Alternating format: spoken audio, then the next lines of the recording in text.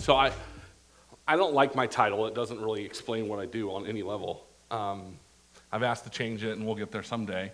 But what I do is I pastor a homeless church.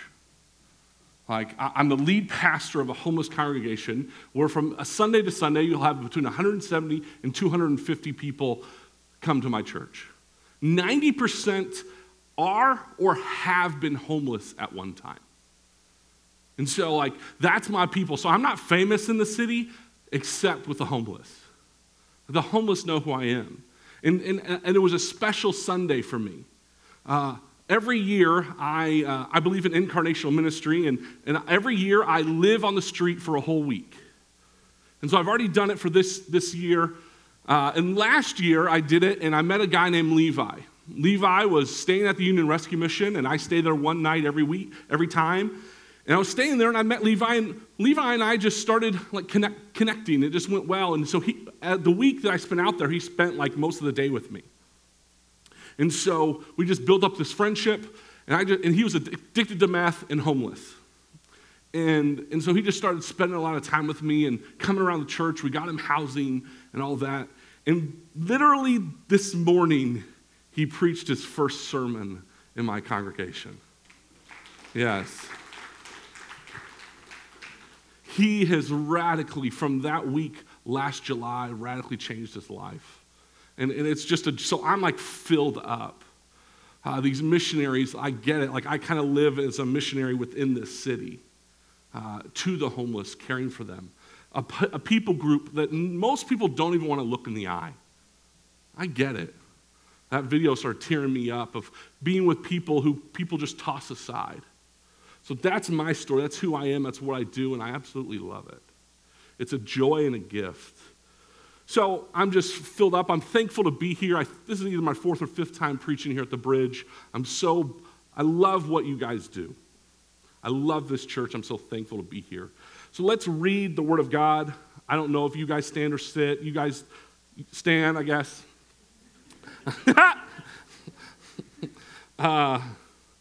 Okay, we're in Ephesians chapter 6, 1 through 4. Children, obey your parents in the Lord, for this is right. Honor your father and mother. This is the first commandment with a promise, that it may go well with you and that you may live long in the land. Fathers, do not provoke your children to anger. I should almost read that again. Fathers, do not provoke your children to anger, but bring them up in the discipline and instruction of the Lord. Would you pray with me? God, we come to you saying we know you are speaking because your word is being read. You are speaking, so if people need to just tone out to the words I say and literally just listen to your word, may they do that. But Lord, may I be faithful to you. May I be faithful to this word. May the words that come out be profitable and reflect the text. Bring it to application. Bring it to our hearts so that we may be moved to change. Moved to look more like you. Lord, we want to love our Lord, our God with our heart, soul, mind, and strength, and love our neighbor as ourselves. And that includes our children. So, Lord, help us to love well. We pray this in Jesus' name. Amen. You may be seated. Right now at City Life, we are preaching a sermon series on relationships. And so we're doing a topical series. Usually we go passage by passage in a book, but in the summer, sometimes we do a topical, and so that's what we're doing. And last week, I got to preach, and my wife's a mental health counselor, and so she kind of came up on stage and talked a little bit with me, because last week I spoke about difficult people. And I was like, okay. And my wife is kind of an expert in dealing with difficult people.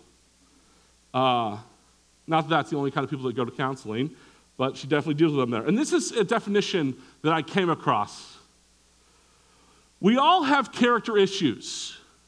What sets difficult people apart is not adequately taking responsibility for or owning their part in their issues and how their character problems are affecting other people.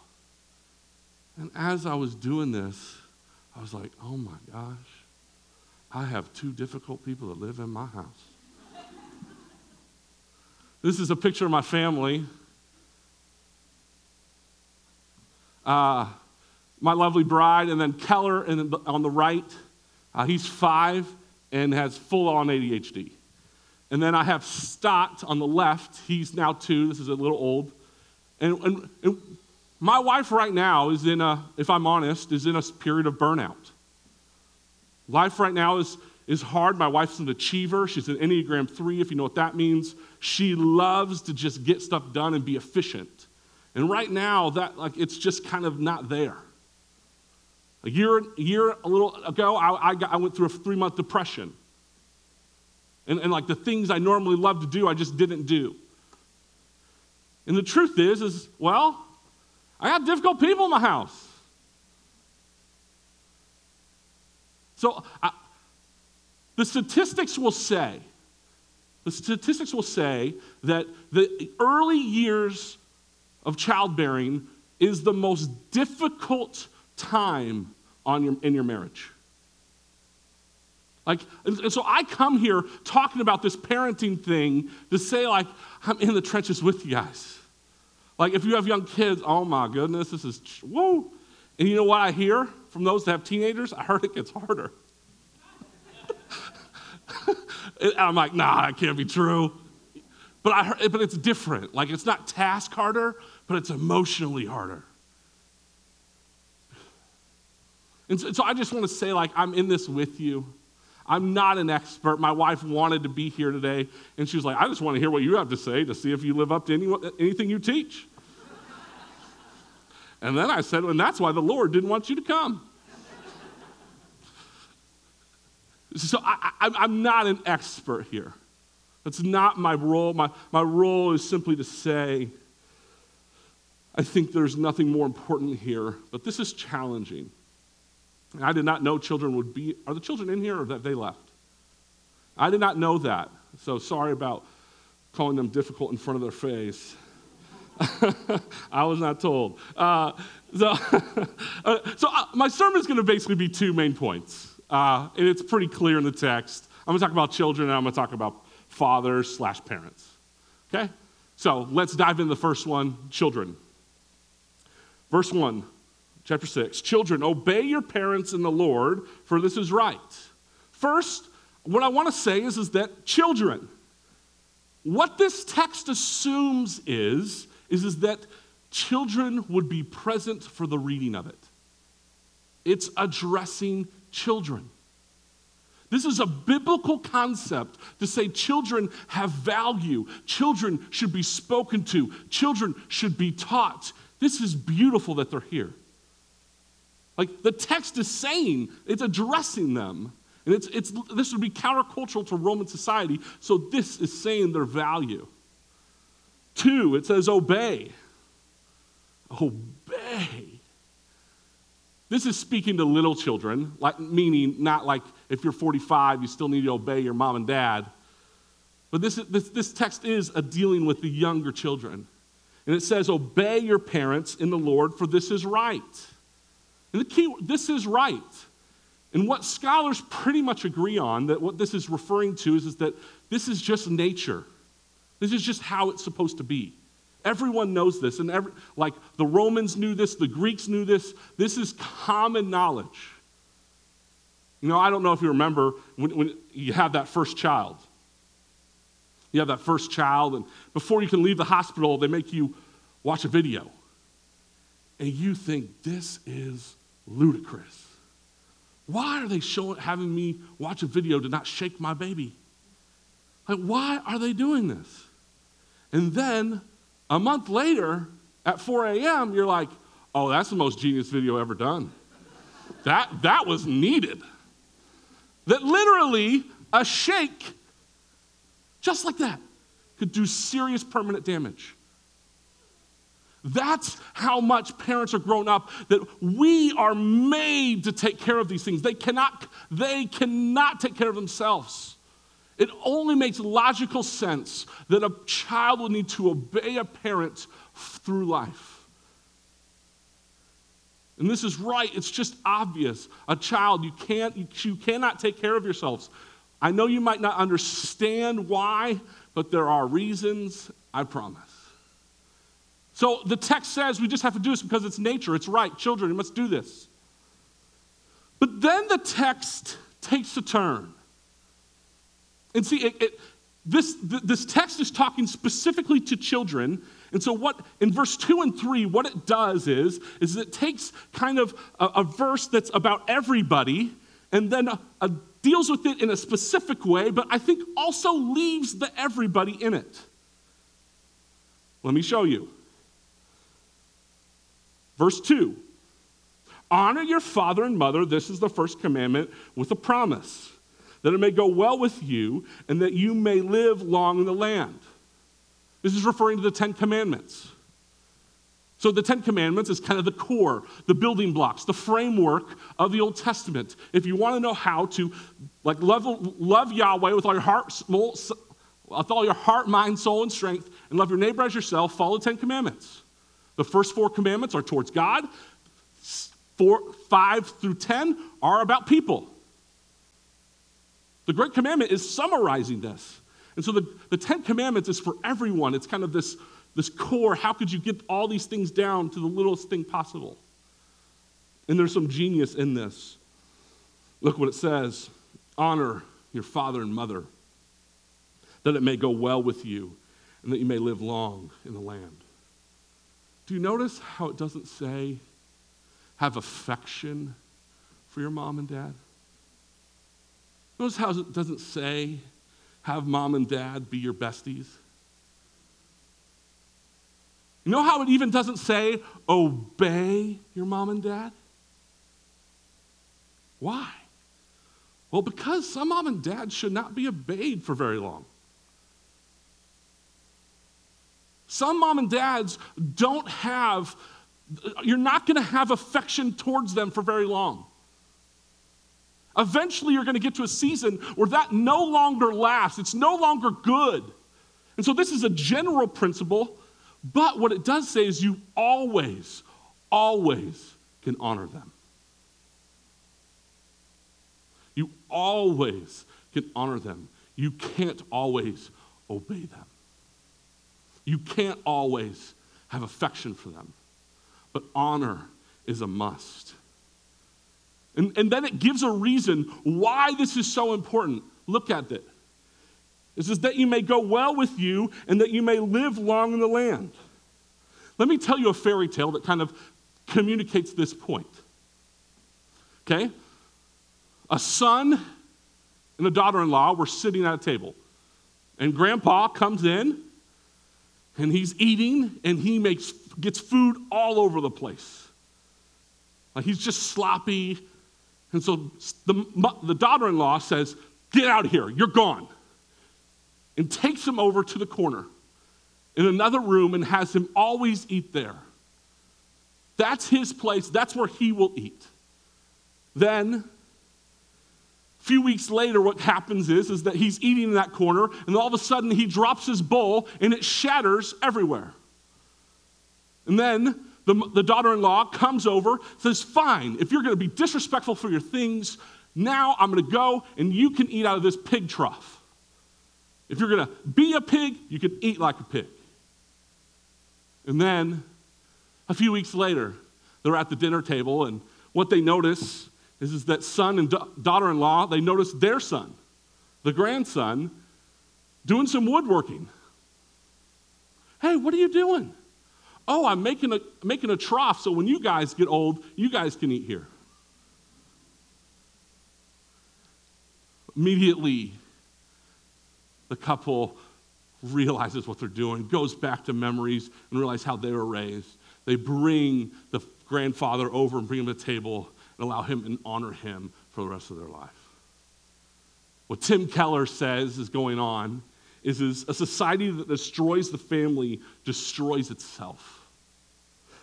If you eliminate honor in the family, you will eliminate honor, period. That if you do not grow up and if you're not taught honor, the honor of a society will disappear. And so if you want a society to go well, honor your father and mother. teach this, do it yourself.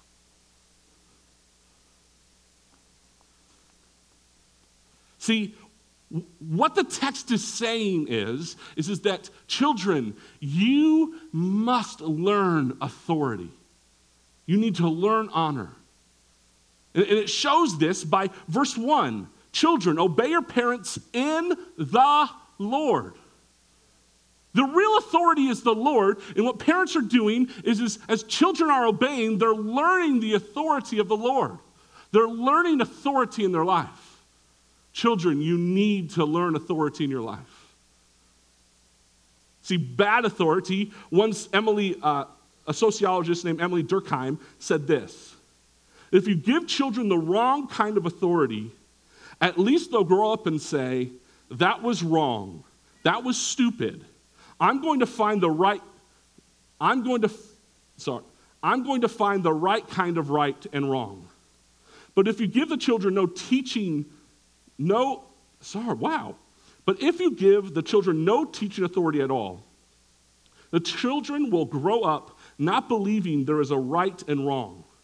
So they can never get to the place of critical freedom because they are never in a position to be able to discern good from bad, wise from foolish. They die for a famine of authority. They die for a famine of authority. See, I think that we can see in our society that a lack of authority is going down. And so, children of all ages, all of you are children. I pose the question, how are you doing with honoring your father and mother? I'm not talking about obeying. I'm talking about honoring them. Is that something your children are seeing you do? Honoring your father and mother. Are you teaching bad authority? Are you teaching that we get to decide how to live? See, the truth is that we can make God in our image, meaning we can tell God who he is, or God can reveal to us who God is. And if children do not understand authority, they will learn that I get to tell God who God is. And what this text is saying is that there is authority that these children need to understand and learn. That's why you need to obey, because it's right, it's obvious, and it's in the Lord. It's what God wants for you. But then you need to honor them always, for your life, your entire life. And this is how societies go well. This is how societies go bad. Ron Johnson is he was a high-up executive at Apple. And he actually is the creator of the Apple Store. So he designed it all, came up with this genius idea. And so right now he has started a new company. He became the CEO of JCPenney's that bombed and failed, and now he has started a new company. And this is his main premise, is what he says is that every Thursday he takes his kid to a donut shop and says that he will pay for any kid in his entire grade at the school if they come and just chat. He'll pay for their breakfast. And so there was one time where a bunch of kids were there, and he goes, who's the most athletic kid in the class, in the grade? Oh, and everyone was very clear. That's John. Oh, wow, John. And then, who is the most intelligent? That happened to be Ron's kid. Oh, wow. That's so awesome. That's so cool to see that. And then he said, who's the kindest kid? Oh, that's Bobby. And he goes, you want to know what? Kindness is the only one of those that's a choice. All of you could be very kind. Intelligence, athletic ability, that's more given. It's more natural. But being kind is developed. That kids, you can be kind. And that's what this text is saying, is be that kind of person. Obey your parents. Honor your father and mother. Be kind in everything you do with your relationships with them. Now I want to go to point 2.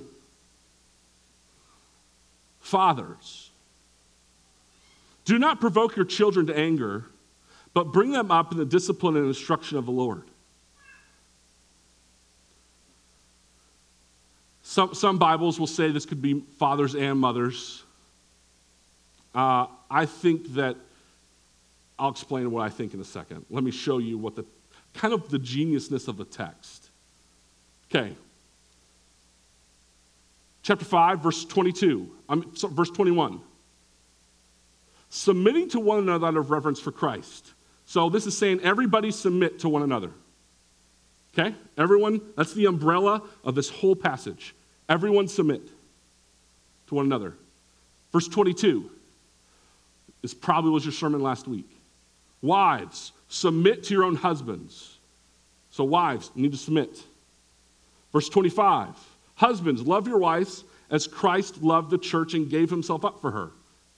Wives submit, children die for her. Okay? The text keeps going, and now it says, children, obey, have honor. Fathers, you need to make sure you do not push your children, not provoke them. Then it gets into slaves and masters. And see, what the text is doing is the first category is the category that really has no power in the culture. Women, children, slaves. And then what's going on is the text is then doing, the person that has all the power is the second one. Husbands, parents, masters. And what's going on, the text is clearly, the emphasis is a challenge to the second one. That's what's going on in this text. The whole umbrella is all you guys need to submit. The fact that a husband would need to submit to a wife, the fact that a master would need to submit to a slave is a radical changing idea. And so this emphasis it's an overemphasis on the father. Because the father in this Roman context had complete and utter authority of his children. He could kill them if he wanted, sell them, put the laws on them. He had complete and utter authority on his children. And so then for this text to say, don't provoke them. Don't provoke, that I am responsible for how I push my children. This text is radically challenging this patriarchal society.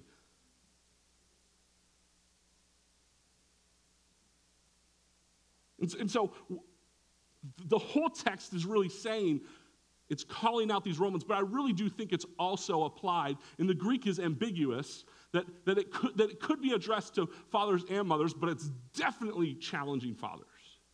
And here's what it says. Fathers, do not provoke your children to anger. Hello, somebody. I'm going to read a quote again, and let's see if this relates to parents. We all have character issues. What sets difficult people apart is not adequately taking responsibility for or owning their part in their issues and how their character problems are affecting other people. Hello, somebody. See, parents who have all the authority, who get to dictate all the rules, wow, can we be difficult? Oh my goodness. I have a 5-year-old son named Keller, named after Timothy Keller. I love this kid. He's very similar to me, ADHD, high energy, very impulsive, energetic type of dude. And I get a call about 4 months ago from my wife. And she goes, well, Keller has locked me out of the house. 5-year-old. And baby Stott is upstairs sleeping. I'm like, oh, that raised the stakes a little bit. I said, okay. And I said, okay, I'm coming home. Okay? And so as this is happening, Keller our front door is glass. And so he's literally through the door just standing there like this. And Becca is like, Dad's coming home, So you better open the door because he's going to unlock it. He goes, I'm waiting for Dad. And Becca was like, you know what? That's probably pretty smart. I'm fired up. He's coming in fresh. You won. Good thinking, man. You're using some wisdom right now. And so I go in, and as I'm driving over, I think and we just preached this book of Ephesians at our church in the spring. So literally this verse, specifically this verse, is going through my head. Like no joke. Don't provoke. Don't provoke. How do I do this? Okay. He really needs to learn this lesson. This is never okay. This is very dangerous. Don't do this again. He also needs to learn I love him, and it's okay to make big mistakes, and I'm always here for you. And I had this, it's like, what do I do? What do I do? And I realized, okay, I need to not do this one.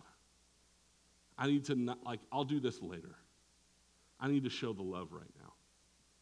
And so I walk up to the door. He sees me, and so he runs as he sees me. And he runs and puts his head under cushions and showing shame, hiding, making it very clear he knows he's done wrong. I don't need to push the conviction button. He knows he's done wrong. I walk in and I give him, I walk right by, I go, Keller, I love you. And I walk by and I get a glass of water and I just come in and I sit, I go, Keller, we're not going to talk about what just happened. Just come and sit with me. And I just calmed him down, calmed his body down, spent time with him. And then about an hour later, we really talked about it. That was me living this passage out. Now let me tell you 2 weeks ago when I did it.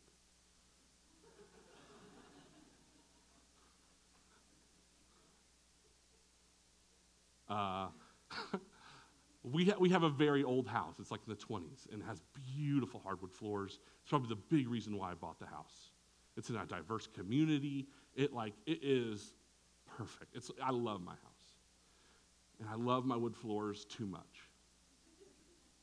And my son gets a permanent marker. You know where this is going. And writes like all over my wood floors. And it stains them.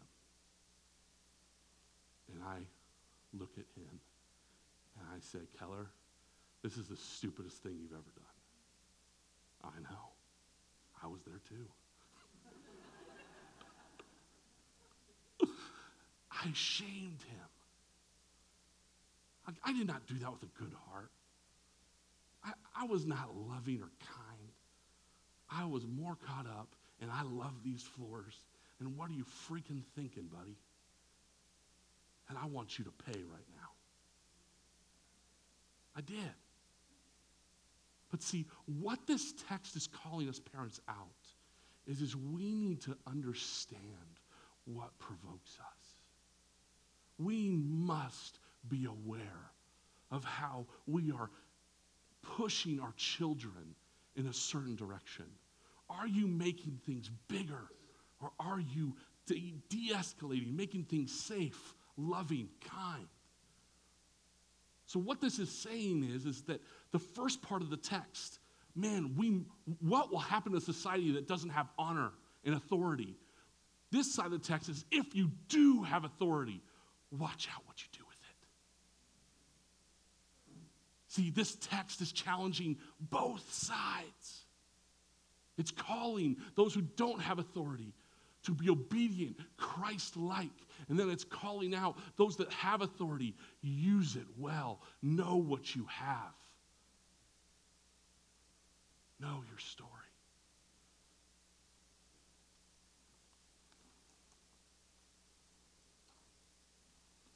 Martin Lloyd-Jones says this: when you are disciplining a child, you should have first controlled yourself. What right have you to say to your child that he needs discipline when you obviously need it yourself? Self-control, the control of temper, is an essential prerequisite in the control of others. Hello, somebody.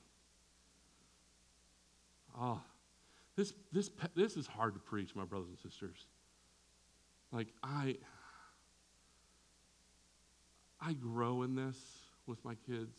I'm better today than I was. But I married a counselor,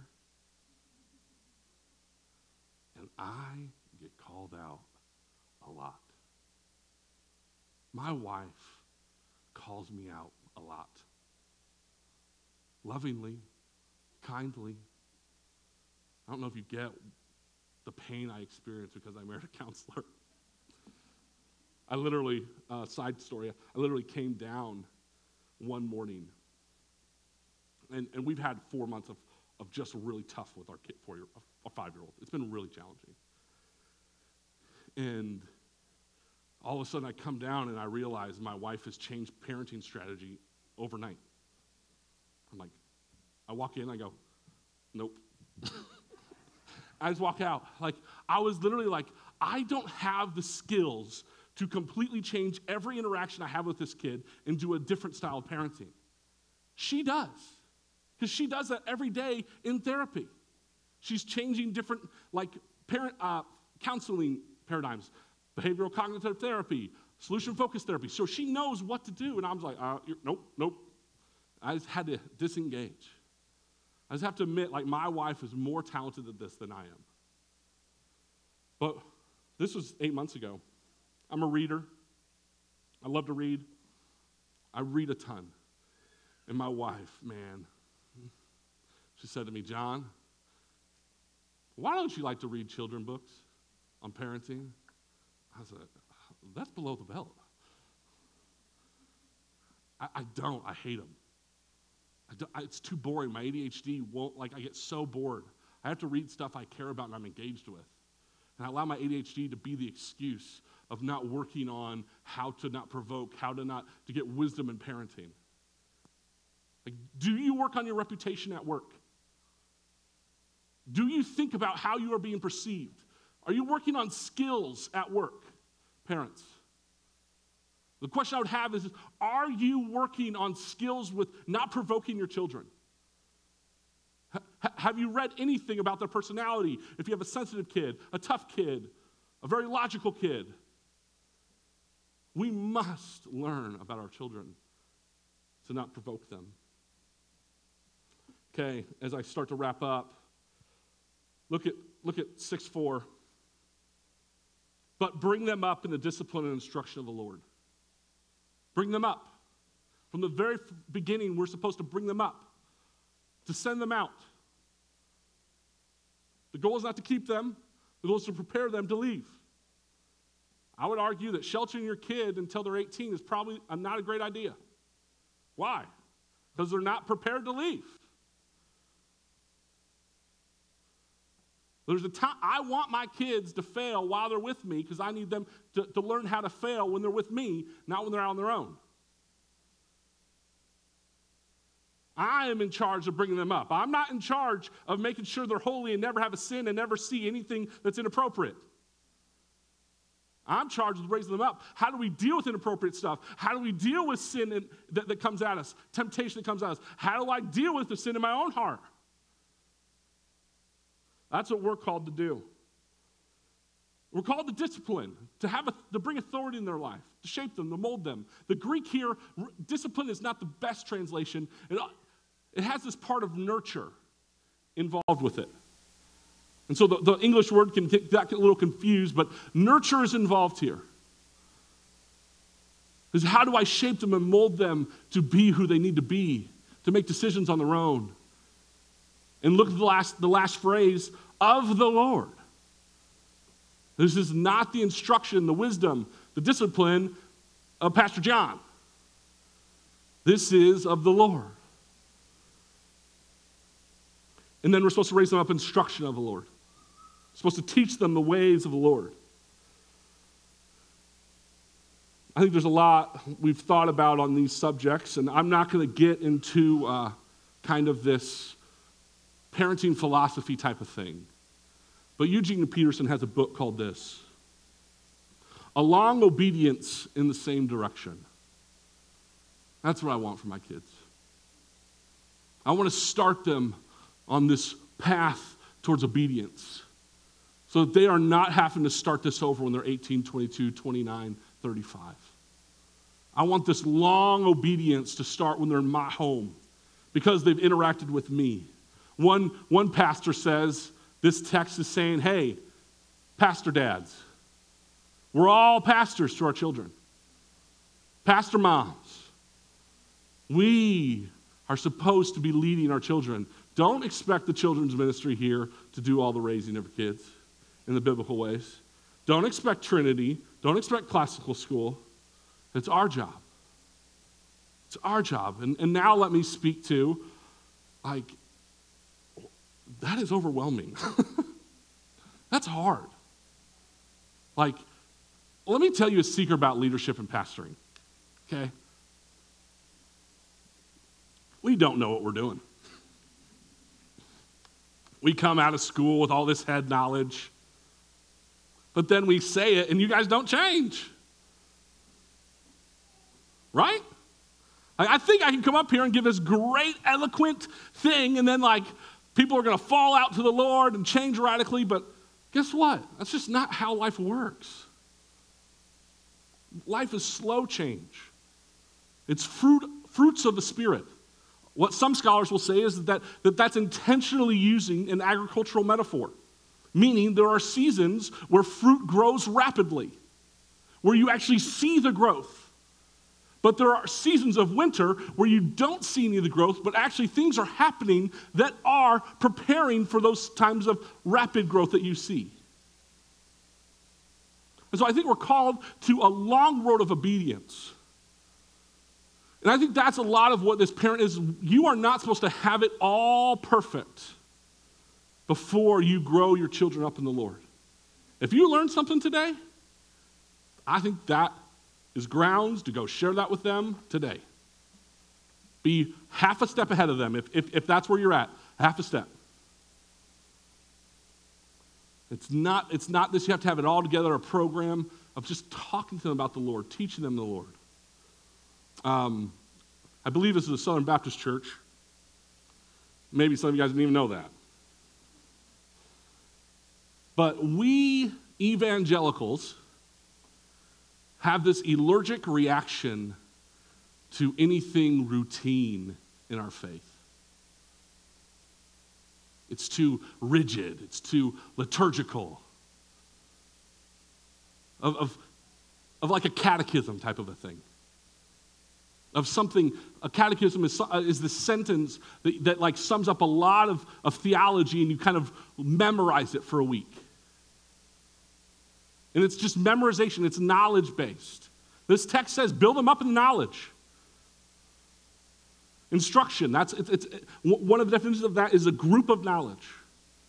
I encourage you, New City Catechism is wonderful. It's by Crossway and Gospel Coalition. Tim Keller did it. And it's fantastic.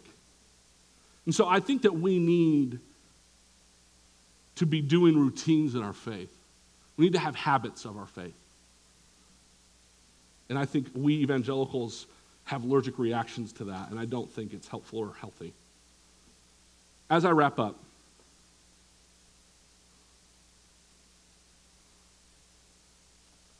I just want to say, I know this is hard. I know parenting is really challenging.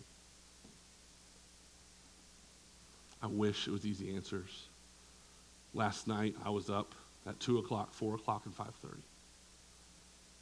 And one of those times, I wanted to yell. It is hard. But I will say that it's the most meaningful thing I've ever partaken in. It is just absolutely amazing and special. And parents, we didn't have to fix ourselves up as we came to Jesus, right? We don't have to make sure I'm all pretty and beautiful and wrapped up and perfect, and then God will accept me. Why do you expect that in your parenting? That I need to be, in order to discipline, be their pastor, that I have to have it all perfect, and then I can do it. I would say that you need the gospel with how you parent. You need to literally just take the first step and then another step. And that's a walk of sanctification. I think it's the walk of parenting too. Think about this. If I run orphan care stuff at our church, and I was just in a meeting the other week, and they said, man, we have an overemphasis of how hard like being a foster parent is. We talk about it way too much, and it's kind of causing this branding problem. I was like, yeah, that's really valid. I hear that a lot. And I was like, well, like if I heard how hard being a parent, biological parent was going to be, I would have waited a decade. But parenting is all of a sudden, you got it, and you need to learn. That's what it's like. That was God's way. So may we do that. That we not try to be perfect, but may we parent how we came to Jesus with the gospel. Come as you are. Do what you can. Grow. Learn. Don't provoke. Let's pray. Lord, we come to you.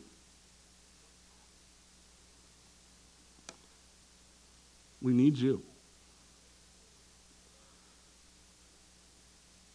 Lord, I pray for the children in this room. I pray that they would know how deep, wide, and long and high is the love of Christ. May they be taught the authority of God through parents. May they obey. May they see the goodness in this. Lord God, I pray for parents, fathers in this room. Would we be people who do not provoke? Would we be people that learn self-control, grow in self-control, so that we do not influence our kids towards anger, hate, and sin? May we do our work. And may we also not be lazy. Just have them watch TV, play with other kids, and not instruct them and guide them and lead them in what it is to grow up as a child of God. Lord, help us to be faithful. Help us to live in the gospel with this, to live in the grace, to live in that we don't have to come at this as perfection, but we get to come as messed up people that we are, and that you love us, and you died for us, and we have your righteousness, your value. Our shame is wiped away. Lord, be with us, guide us, help us to live in your strength. Praise in Jesus' name.